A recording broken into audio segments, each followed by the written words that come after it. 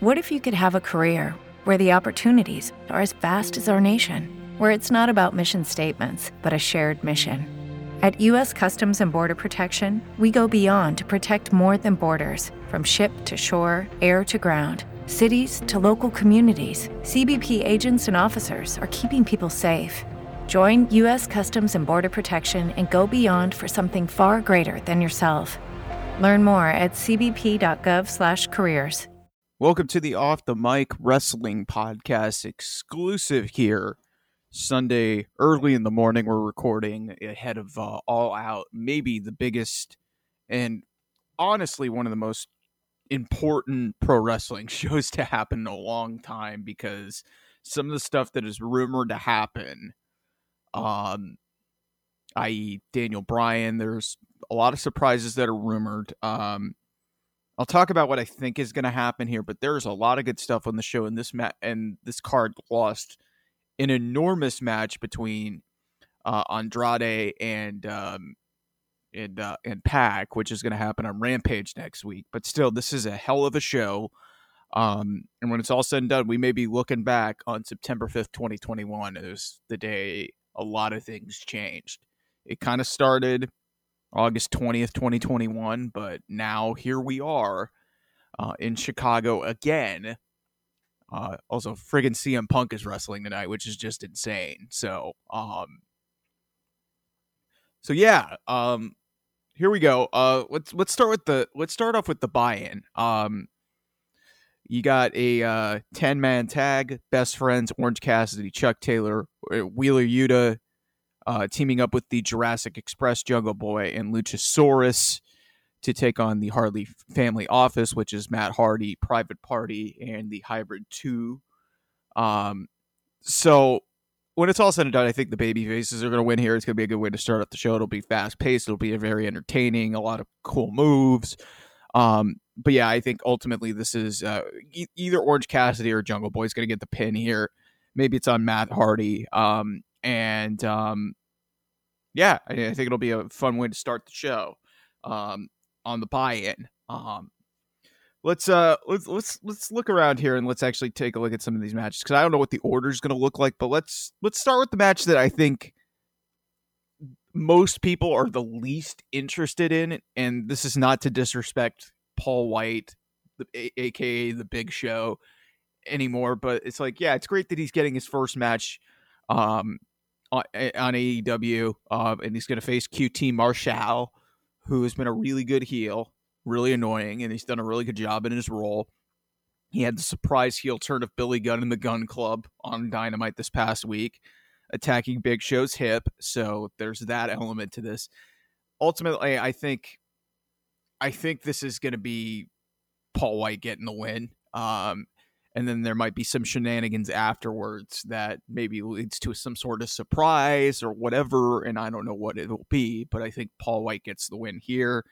Then you get to the Casino Battle Royale.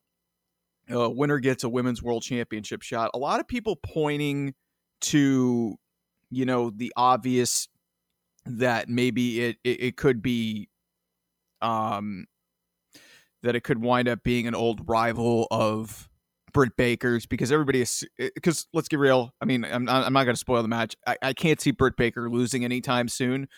So Thunder Rosa seems to be in a lot of people's eyes, the favorite here to win this match. I don't see it that way. I think they need to save it for a bigger pay-per-view. Also, Jade Cargill is in this match, and she's undefeated, and that could be a potential challenger for Britt Baker, but I would save that for a big pay-per-view. So I'm going to go with whoever the Joker is, the last entrance in this match, and it's widely been rumored that it's going to be Ruby Soho, the former Ruby Riott. I think she wins in her debut, and she'll face Britt Baker on a future episode of Dynamite or Rampage for that women's championship, because, spoiler alert, and I'll just even get that out of the way right now, the women's championship match between Britt Baker and Chris Statlander, not to disrespect Chris Statlander, I think she's great, but I do not see a scenario where she is going to win. She had an impressive showcase 2-on-1 handicap match win over Rebel and Jamie Hayter, but I just can't see Chris. This will be a great match. probably one of the sneakier good matches of the night.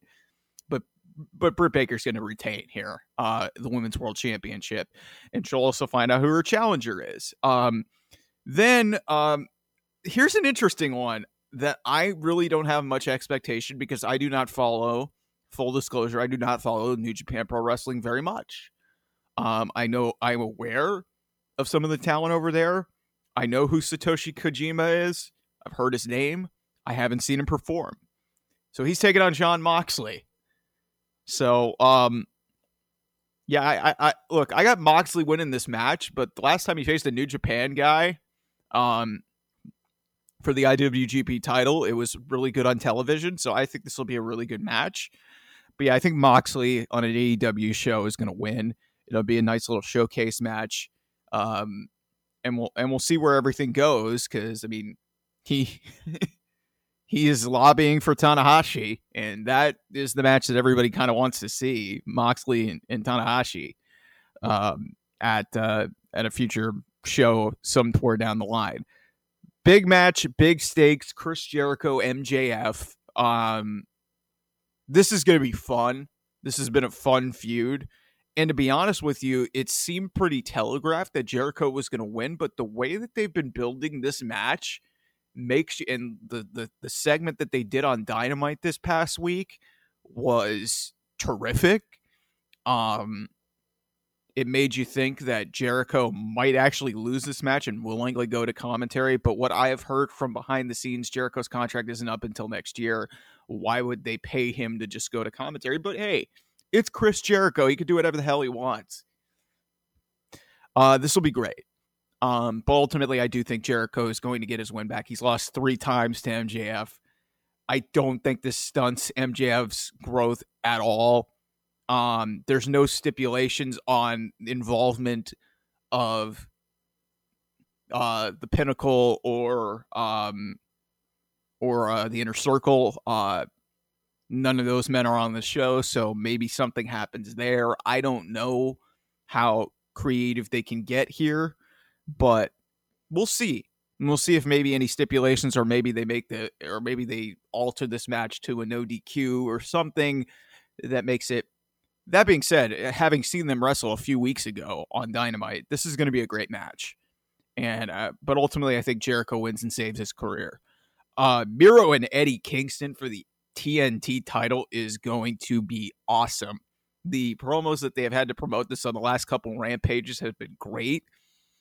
Kingston is tremendous. Miro has been booked so freaking well, it makes you even forget that he was in WWE and what happened to him as Rusev. Because this guy has just been a freaking killer. And he just, now he calls himself the Redeemer. I mean, and then there was a great back and forth on Rampage this past week. Eddie Kingston says, "Redeem these nuts," and it was trending on Twitter.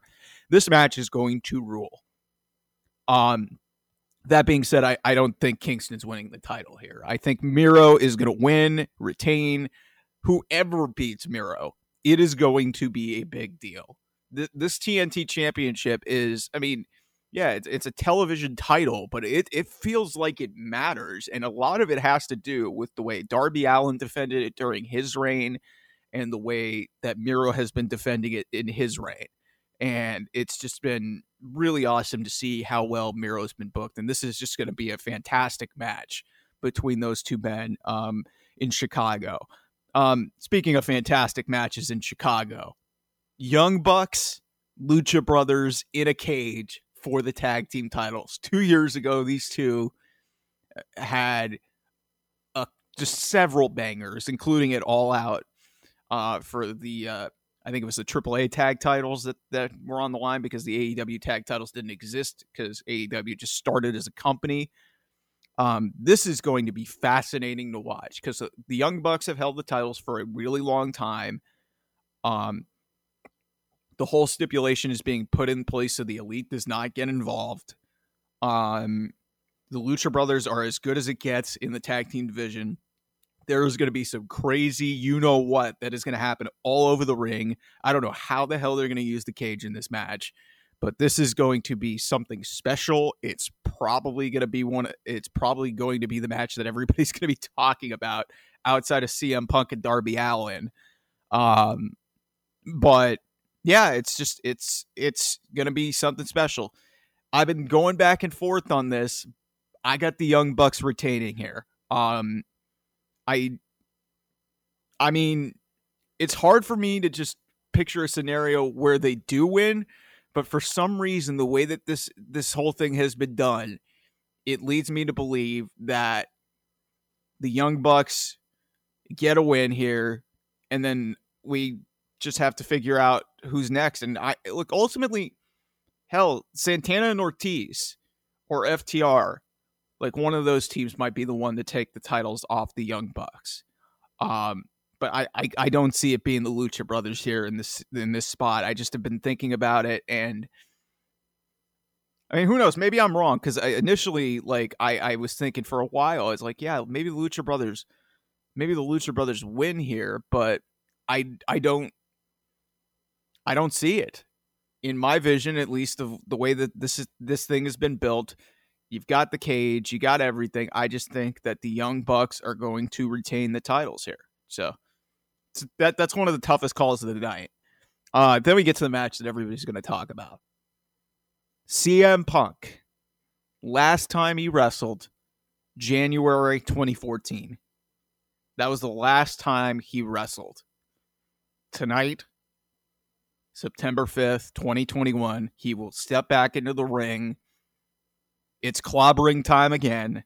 I cannot tell you how much I am looking forward to this match. Darby Allin, one of my favorites in AEW. This is a huge spot for him. This is going to be fantastic. I have high expectations for Punk. People will say, "Oh yeah, he has still his wrestling." He's been training wrestling-wise sneakily for that show Heels on Stars with Stephen Amell. So it's not like he's not ready for this opportunity. And he's acknowledged in interviews, had the pandemic not happened, he'd be back in wrestling. He'd be back in wrestling last year. So, crowd's going to be nuts. Darby's going to do some crazy stuff. Who knows what Punk's going to do, but anything that he does in this match is just going to get a huge reaction. CM Punk's going to win, but this is going to be as competitive a match as you're going to see the entire night. And I don't think losing to CM Punk diminishes Darby Allin at all. Everybody's going to say, "Oh, you're killing your young stars like that." No. AEW has been really smart with how they've booked. And like I said, even with Jericho and MJF, a young star taking a loss to a veteran is not going to kill it. And you know what? Maybe CM Punk, and maybe we get a surprise on a roll-up or something, and Darby Allin gets the win, and there's a show of respect at the end. The big question I have, is this going to be the main event? And even though this is just a regular singles match, given how the significance of this, it's being CM Punk's first match in 7 years, I could totally see a scenario where this main events. But ultimately, I always err on the side of, hey, let's go with the championship. And Kenny Omega, Christian Cage is for the championship. Look, I love Christian Cage, but the fact that he already beat Kenny Omega, I can't see him beating him a second time. And Omega, let's get real. I've been saying this for months, weeks, days, that Hangman Adam Page is the guy that is going to beat Kenny Omega for that world title. Now, the question is, how do they incorporate Bryan Danielson into this whole thing?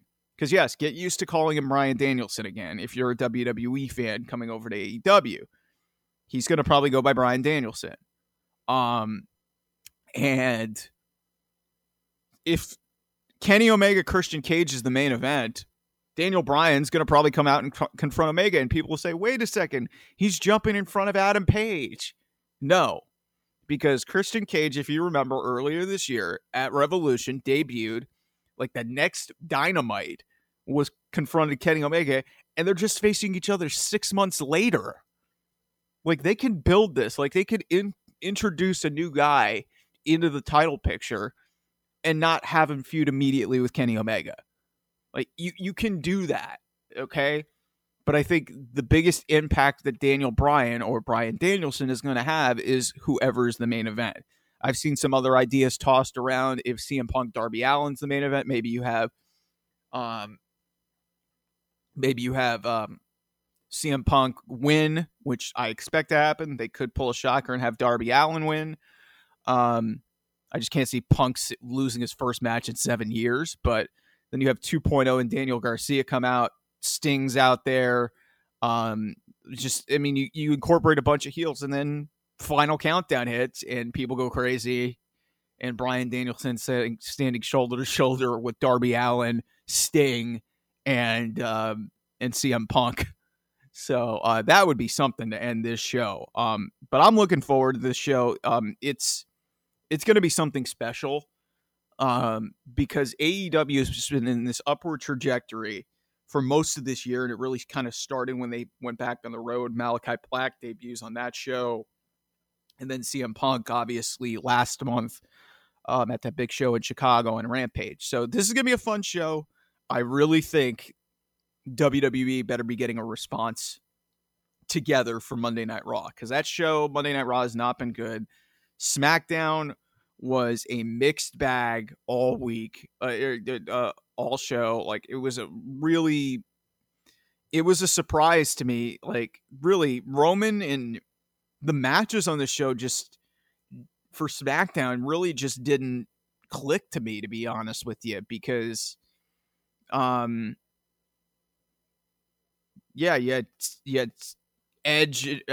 getting involved with Seth Rollins, but the setup was, why did you have to have Cesaro be kind of the sacrificial lamb after we've seen Seth Rollins and Cesaro face each other 900 times?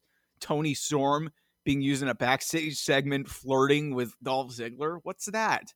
The segments, I mean, Becky Lynch and Bianca Belair had a great segment. I mean, Big E obviously doing his great tease after Paul Heyman gets called by Brock Lesnar. All the stuff with Brock, Roman, and Paul Heyman is just fantastic. And then you have the opener, Street Profits against the Usos. Good match, very entertaining, ends in a DQ. Like, what are we doing? I mean, you take away the Roman and Finn match, which had interference to start, and then, I mean, I'll say this: some of the stuff that they are doing with Roman Reigns, just period, and we're past a year now. Give him a 2-year title reign, because this is ingenious. Finn looks like he's going to win the Universal Championship. None of us thought that, but this was maybe one of the greatest near falls I have ever seen in my life, because Finn hits the coup de grace. He goes for the cover. 1, 2, and on the kick out, Roman Reigns low blows Finn Balor. Starts pounding, puts him on the ground, hits him with a couple punches, puts him in the guillotine, and the match is over. Holy crap. That was awesome. Also, I might have been the only person who actually kind of was okay with the Happy Corbin, Kevin Owens, and Logan Paul thing. I mean, there was some storytelling there, because Logan had interactions with both KO and Corbin, being back to WrestleMania and SummerSlam, respectively. But man, like, everything is getting elevated on this show with Roman Reigns. And obviously you're going to incorporate Brock Lesnar at some point into this, and he's going to be at Madison Square Garden, and that's a big show for them. Edge Rollins 2 is going to take place there. So they're doing their best to at least make this happen. But I keep saying this, especially with All Out happening tonight. It's not a great sign when really, especially looking at SmackDown, the way that show was structured. And I mean, yeah, your promo segments were really good.